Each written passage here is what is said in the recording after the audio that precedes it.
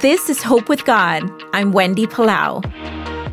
If you're like me, sometimes you feel exhausting to God, so needy, always coming to Him with problems or weaknesses or failures. There's a story in Matthew 15. Jesus is teaching and healing a great crowd of people, and they have many needs. After 3 days, Jesus realizes they have even another need. They're hungry. Instead of being frustrated and exhausted because of this situation, Jesus has compassion.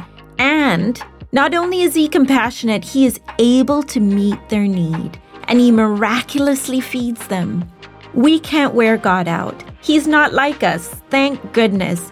He's not tired of you. He sees your need, and He is the only one able to meet it. Always remember, there is hope with God.